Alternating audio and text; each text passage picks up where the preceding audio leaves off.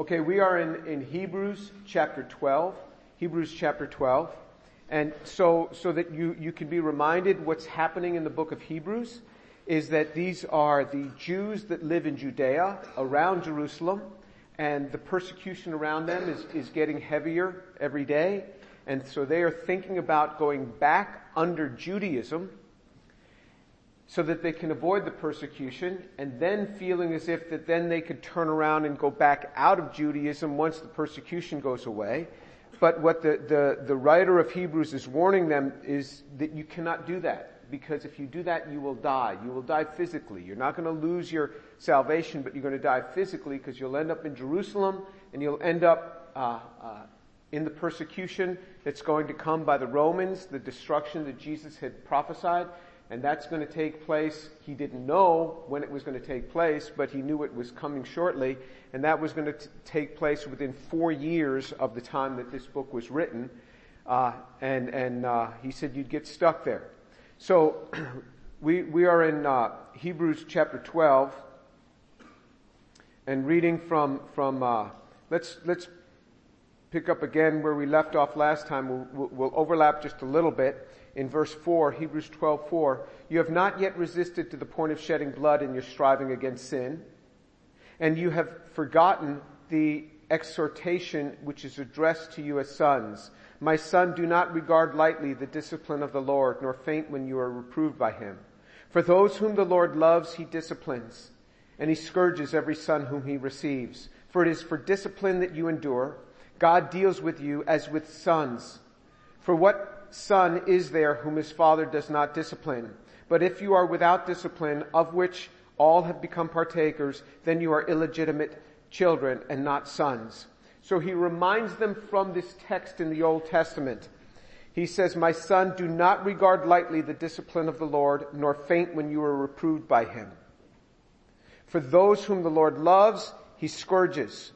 He disciplines and he scourges everyone whom he receives. It is for discipline that you endure.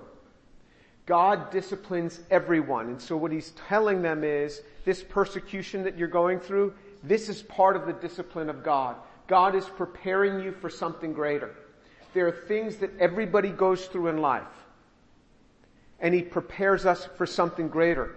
I shared with you last time about the kidney problem that I had when I was a freshman and sophomore in college, and how that had gotten so bad because it was misdiagnosed. And it says here, it starts talking about the results of discipline that take place. And so let's pick it up in verse 9 of Hebrews 12. That's where we left off last time. Furthermore, we had earthly fathers to discipline us, and we respected them. Shall we not much more rather be subject to the Father of spirits and live? For they disciplined us for a short time as seemed best to them. But he disciples us for our good, so that we may share his holiness. All discipline for the moment seems not to be joyful, but sorrowful. Yet to those who have been trained by it, afterwards it yields the peaceful fruit of righteousness. The Lord was very gracious to me when I got saved as a freshman in college. That day I was all alone in my room. Somebody had shared with me several months before, and I had started attending a little Bible study through the Navigators Campus Ministry. I was all alone in my room. And when I asked Jesus to forgive me and come into my life, this big weight felt like it had just been lifted off of me. And then all of a sudden somebody was standing in my room. And I opened my eyes to see who it was. There was nobody there.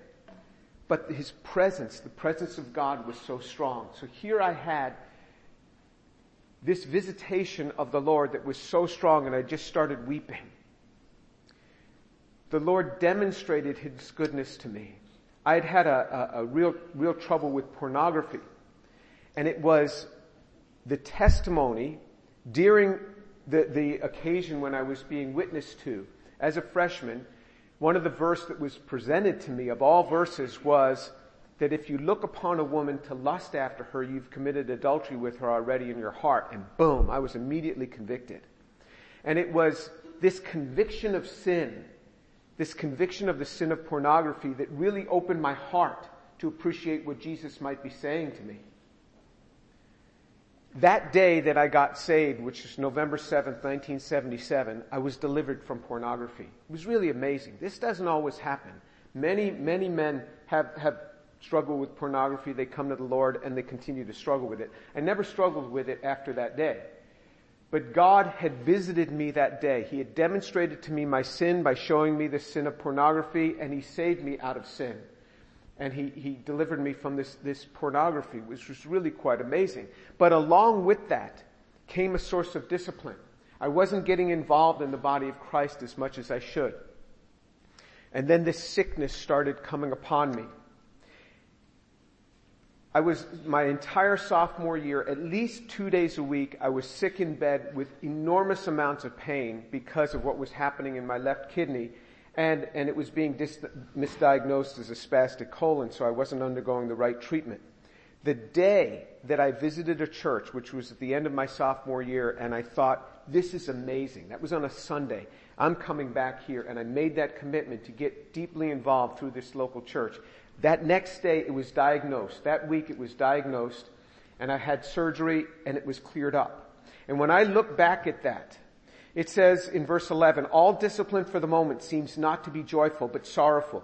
Yet to those who have been trained by it, afterwards it yields the peaceful fruit of righteousness. The fear of God was wrought in my life through that. I thought, I never want to get outside the bounds of God. I mean, it is too painful.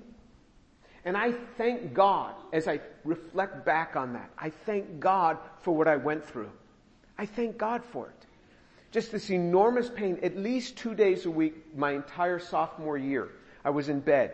And when I say at least 2, that means it was often 3 or 4. And I remember even going to class at times, just in tremendous pain, and then going right back to my room.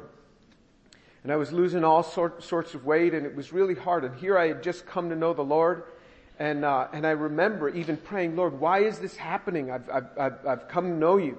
But He got hold of my heart. This is what suffering does. You look back on it and you say, wow, it has brought real peace into my life because of this. And it says that of our fathers, in verse 10, they disciplined us for a short amount of time as seemed best to them. As seemed best to them. Sometimes we discipline our children rightly, sometimes wrongly. Any parent will confess to you, I've blown it many times. You look back when your children are grown and you just have to say, they did okay in spite of me. That's what you look back on. It says, but He disciplines us for our good so that we may share His holiness. He never makes any mistakes in His discipline. He disciplines us for our good so that we may share in His holiness. He wants to introduce us to His holiness. Then it says in verse 12, therefore strengthen the hands that are weak and the knees that are feeble. And make straight paths for your feet, so that the limb which is lame may not be put out of joint, but rather be healed. He says, you're going to have an opportunity in life. He says, strengthen those hands that are weak, the knees that are feeble, and make straight the paths for your feet. This may mean strengthen your brother, strengthen your sister. But it can be also, when you're going through discipline, address those things, because what you can do is you can receive this as discipline from the Lord and ask Him to deliver you from this. And in the midst of that, work in your life and make holiness real in your life. Whether you'll be delivered from the pain or whether you'll carry that burden to your grave, as did Paul. He spoke about this thorn that he had in the flesh, that he begged God 3 times. He requested of God to deliver him from it. I don't know if He'll deliver you from it here on this earth, but one day you'll be delivered. But he says, receive strength, because if you don't, he says, so that the limb which is lame may not be put out of joint, but rather healed. He says you're going to have all these things come upon your life, but if you don't deal with it, if you don't come to understand this as God speaking to you and wanting to bring into your life a holiness, the limb is going to be put out of joint and become totally useless. We can respond to God's discipline, or we can reject His discipline. And that's why He told us further up when He was quoting the Old Testament. He says, don't regard it lightly, His discipline. He says, and don't faint through it. He says, He does this. He says, for whom the Lord loves, He reproves. and he scourges every son whom he receives. None of us are going to be free from the discipline of the Lord. You can expect it as a believer. And he does it in many different ways. I can remember many times in his life, he's getting hold of me. My career just took off. I mean, God blessed my career so much, and I prayed every day for my career. I would go to the chapel every day on campus and just fall on my knees and ask God to bless it, and he did. And I remember I started getting really cocky, and I had all these grants, and my group was building up and everything. And I would look at these other young, struggling professors, and I'd think, if you just wrote enough proposals and work hard, it'll go okay. Well, lo and behold, certain proposals weren't getting renewed. And you lose a couple of grants, and all of a sudden you start sweating bullets, because what happens is you have these labs that you've built up, and you have to support all these people. You're paying their tuition, you're paying their salary, you're paying their chemicals and supplies, and you start losing a couple of grants. And I was working very hard. And the grants weren't being renewed. And I remember even having to get, quote unquote, loans from the department to see me through. And then I said, Lord, I got it. This has been you the whole time. It's nothing about me. This has been you the whole time. And then grants started getting funded again. He brings us through seasons in life to get our attention. When we start losing track of him. And I can remember during those seasons where I thought, wow, I had all this going for me and everything's going well. I started being really, really abrasive to people around me. I spoke to secretaries in a more curt manner than I should. And so much so that he got a hold of my heart that now anytime I have associates working with me, secretaries or lab managers, I always give them a sheet of paper, which is a copy from a book by Watchman Nee, where Watchman Nee talks about King Saul, how King Saul was humble when things were not going very well in his life. But when he started succeeding, his main problem was that of conceit. And so I give them the copy of this page from Watchman Nee's book, which is a devotional, and I hand it to them. And I talk about King Saul. And I say, if ever I start treating you wrongly, I want you to just say to me, King Saul. And I'll know exactly what you mean. And I'll apologize to you and back off. And never have any of my associates ever given it to me, but one of my secretaries once told me, I was about to say to you, King Saul. I said, I got it. And I know why. May the Lord keep us humble. May he do this in our lives. And you will see seasons in your life where you think you have it all together. And then something comes upon you and you say, Lord, I'm utterly dependent upon you. And it's just like he did with the disciples. He was building them up at times because they didn't realize who they were in him. He'd build them up. And then at other times they got really cocky and they said, should we call down fire and brimstone upon these people who aren't listening to us? And he says, whoa, you don't know what spirit you're of. So walking with Christ is often walking on a knife's edge. You get too cocky and he has to bring you through things to show you you're not quite what you think you are. And then you start thinking of yourself in an unclear manner, not realizing who you are in Christ. You start going the other way and he brings you back up. It is this constant walk. It happens to me all the time. I pray and I ask God to pour out his grace in this time and in these teachings on Sundays. My constant prayer is, Lord, make me a teacher like Jesus was. It says of Jesus that he didn't teach them as one of the scribes, but he taught them as one having authority. I said, Lord, give me what you had. Give me what you had. I don't want to be like a normal preacher. Let me speak to people as one having authority that would just pierce to their hearts. It said of Jesus that his disciples said, were not our hearts burning within us when he spoke to us along the road and when he opened the scriptures to us? So I said, Lord, let the congregation's heart burn within them when I speak. So I cry out to God for this. So I can share and then get done and think, wow, I did pretty good today. And here I am crying out to God on my knees. And then all of a sudden I think, hey, I did pretty good today. You see how fickle the Christian life is. How quickly we can forget that everything we do is by God's grace. And then He has to take us and allow failure in our life to say, Lord, I'm really nothing. So that we realize it and He brings us back up again. This is the Christian life. This is what it means to walk with Christ. You go from one end to the other and He keeps propping us back up and teaching us these things. This is how good God is. He continues to show us these things. This is the Christian life. So don't be surprised when you go through these things in life.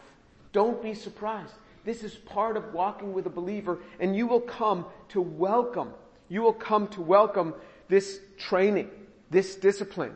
It says, all discipline for the moment in verse 11 seems not to be joyful but sorrowful, yet to those who have been trained by it, afterwards it yields the peaceful fruit of righteousness. Once it's over, you're like, wow, I get it, Lord. Verse 14, pursue peace with all men and the sanctification without which no one will see the Lord. Pursue peace with all men. This is a commandment. We are to pursue peace with all men. So what's He doing? Throughout this book of Hebrews, He was teaching them to walk in faith. And now that He's exhorting them how to deal with discipline, He says it's for discipline you're going through this. Now He says in the midst of this, pursue peace with all men. In other words, you are being persecuted and it is your job to pursue peace. He calls us to be the initiators of peace. This attitude that says, well, when he says he's sorry, or when she says she's sorry, then I'll forgive them. That is not Christian. That is not a biblical attitude. Jesus initiates forgiveness. It says that while we were yet enemies, Christ died for us. He initiated this. He didn't say, well, when they come and say sorry to me, then I'll die for them. But until then, I'm not going to. He didn't do that. He tells us to pursue peace. It is an imperative, and it is that we, as believers, are the initiators. Do not expect the world to come to you and to initiate peace. It is our job to initiate this. Jesus said, the people who rule the world, the Gentiles, and those whom they lord over, want to lord it over them. That is not the way that I have for you. This dominance is foreign to the gospel, he says in Mark chapter 10. It talks about this. It's foreign to the gospel. We are to be the initiators of peace. It is amazing how one man, one woman can change the entire thrust of a conversation. Something came up in the department and there was this one professor who had been given a joint appointment in the department, and he's another appointment. He got a joint appointment in chemistry so he could recruit chemistry graduate students as well. So we give him access to the graduate students that we as a department recruit. So in the last 5 years, he's not put the name of the chemistry department on any of his publications, even though some of the students that we recruited were chemistry students. He hasn't participated in any of the serving on the student committees. So when his name came back up for renewal, there were many people in the department, we don't want to renew him. He hasn't participated at all. You know, this guy, we email him, he doesn't respond. Now I know the man. I know him to be a very nice man. Good man. He's running, a big program, a big center. He's a busy guy. He's got a lot of things going on in his life. When you're running a big center for the National Science Foundation, you've got so much to do beyond just research. They hit you with so many different things. You're just like a school teacher. I mean, it's just like working in a kindergarten. You just gotta do all these things to please the federal agency. You have no time to do research anymore. And so I tried to explain to them what he's going through. So finally said, okay, we won't vote on it this week. You go and talk to him. So I called his office. He wasn't in. I spoke to his secretary and I explained the situation. She said, oh yeah, okay, well, so I got it all resolved. And I emailed back the people in charge in my department. I said, look, he's a good guy. He wants to participate. Just like that. We could diffuse an entire situation which caused a rift between our department and another person on campus forever. That rift would never go away. And I explained to them, I said, we have to live with this faculty colleague for decades. In a home, things come up. In a family, things come up. You don't say, all right, well, you're out of here. You're not part of this. No, you work it out. That's the whole thing about families. And everyone in the department said, yeah, you're right. Yeah, we're fine with him. It changed the whole situation. We are the pursuers of peace. You will be involved in situations where people will want to take a disjointed member of the little community or clique that you're in or group that you're in or college that you're in or college group, and they'll want to have them separated because of something they said or something they've done. You are to be the pursuer of peace. You are to be the one to stand in and say, it's okay. Let's get it worked out. Let me talk with them. We'll get it worked out. You be the peacemaker. Blessed are the peacemakers, for they shall be called the sons of God, Jesus said. Pursue peace. This is our job. The expectations upon us as believers are greater than the expectations upon the unbeliever.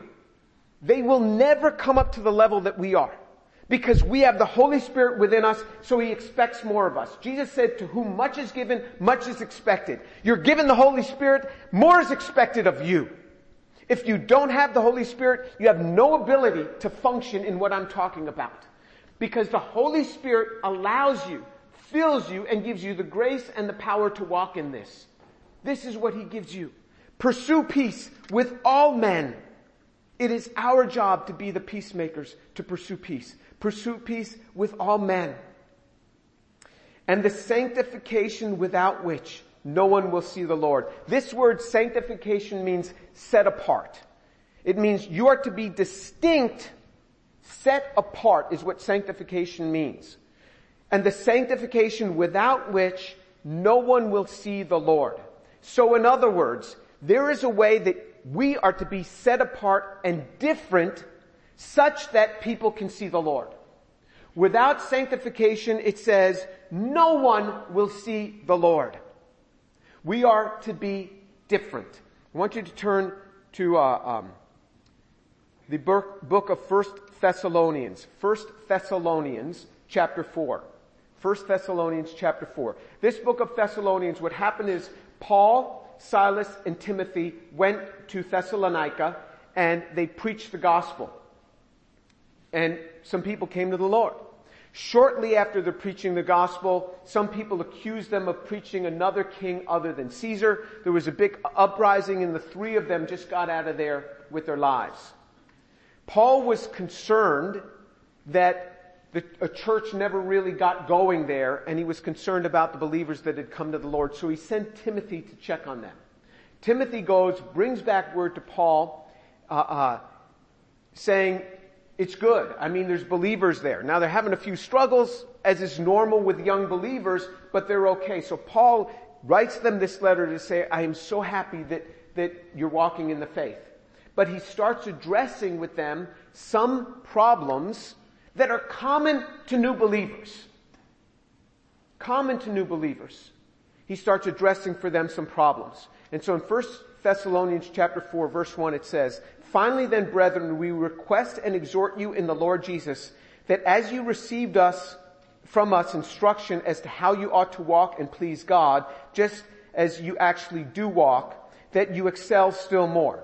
So look at what he says. He says, you received us. So now we have this word from you. He says that we have more instruction for you on how you ought to walk. He says, I know you're walking. Now I want you to excel all the more. You see how gentle this is. He doesn't just say, you guys aren't doing anything right. No, he says, I know you're doing okay, but I want you to excel even more.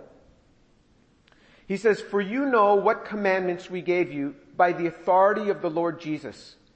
For this is the will of God, So he says, we're giving you something on the authority of the Lord Jesus. He says, this is the will of God. This is the will of God. This is the will of God. Your sanctification. There's that word again. It's the will of God for you to be sanctified. It is the will of God for you to be set apart, to be different.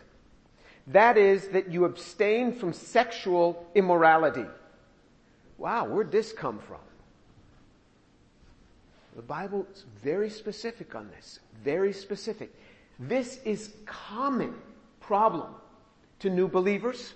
Common problem. I remember when I came to know the Lord, and I first attended a Josh McDowell, there was a video of Josh McDowell. And you know, you couldn't just play a video on your smartphone because there was no smartphone and there was no internet in those days. Imagine a world like that. And so we rode our horses to class. but they had a video on campus, and so it was put on by a Christian group, and Josh McDowell was speaking, and he started talking about all the way we ought to handle ourselves as believers in how we were to sexually be handling ourselves. This was the first lesson I ever had on this, because the world never taught me this. And I understand that you can't expect your child to become a concert violinist without giving them violin lessons. I mean, this is part of it. So there are lessons here. So he says, for this is the will of God for your sanctification, that is, that you abstain from sexual immorality, that each of you know how to possess his own vessel in sanctification. There's that word again. And honor, not in lustful passions like the Gentiles who do not know God. And that no man transgress and defraud his brother in this matter, because the Lord is the avenger in all these things. Just as we also told you before and solemnly warned you, for God has not called us for the purpose of impurity, but for sanctification. So he who rejects this is not rejecting man, but the God who gives his Holy Spirit to you. Alright, so if we reject this teaching, this is a direct rejection of God who gives us the Holy Spirit. So he says, this is really an important thing. He says, this is what it means for you to be sanctified. And it's interesting, I didn't plan this with Pastor Roger, who talked about the same sort of thing today. I mean, you're getting it from the mouth of 2 or 3 witnesses. He says, what I have for you is this, that you are to abstain from sexual immorality, that each of you know how to possess his own vessel in sanctification and honor. He says that without sanctification, remember what he told them in Hebrews, no one will see the Lord. They will not see the Lord in us till we get this right. They will not see the Lord in us till we get this right. We have the world coming at us with all these different messages of what's right, of what's acceptable, of what's okay. And he says right here, he says, not in lustful passion in verse 5, like the Gentiles who do not know God. He is speaking to Gentiles. The church in Thessalonica, he was speaking to Gentiles. He says, I don't want you to be like the Gentiles who do not know God. I don't want you to be like your peers who do not know God. Remember, he called us to something different, to pursue peace. He calls us to something higher than what the world has. That means that we as believers have to live differently. We are called to something different. And there are precise steps we take. So, for example, if you end up going to the room of somebody and you end up sleeping with that person, don't go to their room to study, because you could end up in bed with them. Go study in the coffee shop if you have to meet. There are specific things that I do in my life to protect myself that you need to do in your lives to protect yourself. You don't go in a certain room with somebody of the opposite sex that you may end up having a relationship with and thrust yourself into that difficult situation. You avoid it.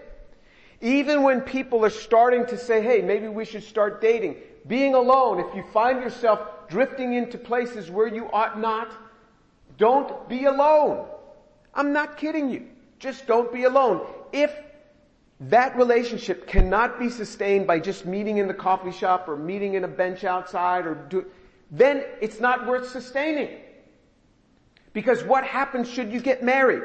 So you go away on a business trip, or the other goes away on a business trip, and now you're okay in having an affair?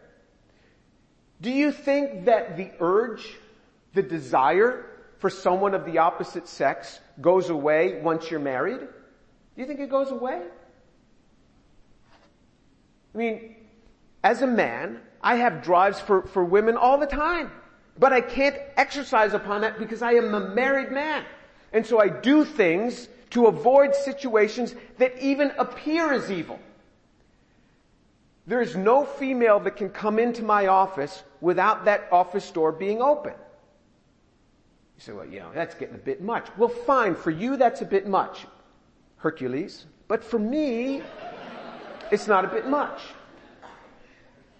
And my secretary knows that if any woman walks in the door and shuts the door behind her, she is to get up and open that door. And I usually meet her at the door because I'm getting up to open the door too. If they're coming in to cry about their grade in organic chemistry, they're going to cry in public. They're not going to cry alone. And I'll tell you how far I go with this. We have cameras for security in my office, in my labs for security of the laboratories, but in my office as well. And you say, oh, that's getting a bit extreme. Well, I know the horror stories because I've been a professor for almost 30 years. And I know what's happened to professors in their offices. They didn't wake up in the morning, hey, I think I'm going to have become an adulterer today. Didn't happen like that. And so there's always a watchful eye. I do things to protect myself. You need to do things to protect yourself. Imagine if some young girl should come walking into my office, say one of my graduate students, the door is shut, and we come out an hour later smiling. It could have been totally innocent.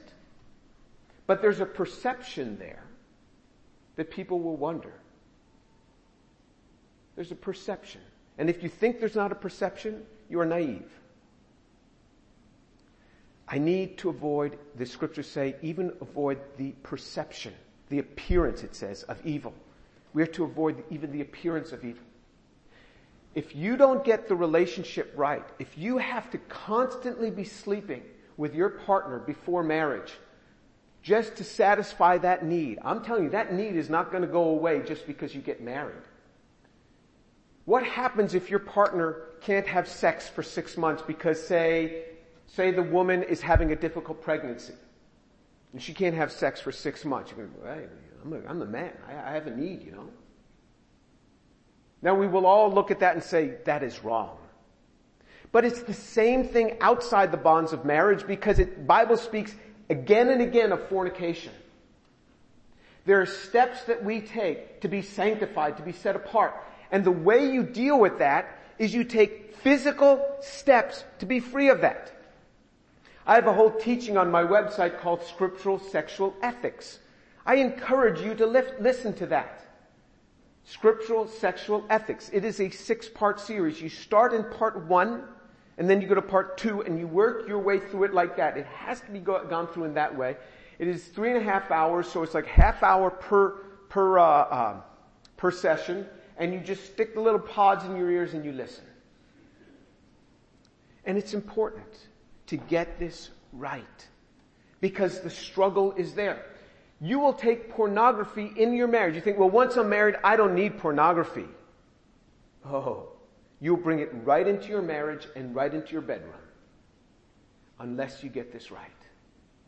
And this is why we do battle with these things now. He speaks to us about sanctification. We are to be set apart. And I don't want to act as if these things are easy.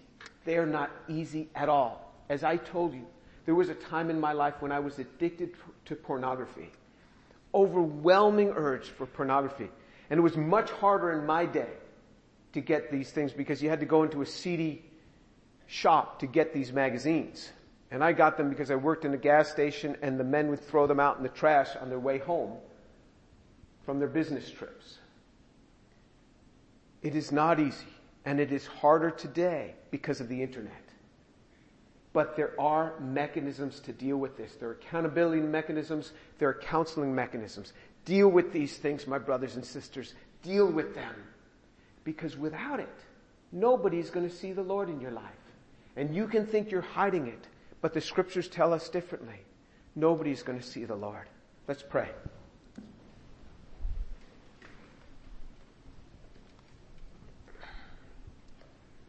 Father, thank you so much for the truth of your word. Thank you, Lord God. And I pray, Father, for these young people, that they would learn to pursue peace, to be the initiators of peace. They would learn what it is when they're going through suffering, to say, Lord, do your work in my life, lest this limb come out of joint and be useless. And Father, that they would be sanctified and set apart. Father, for my brothers and sisters who struggle with pornography, I pray, Lord, for your deliverance to come, that they would get involved in counseling and these things that are available, accountability that's available to them.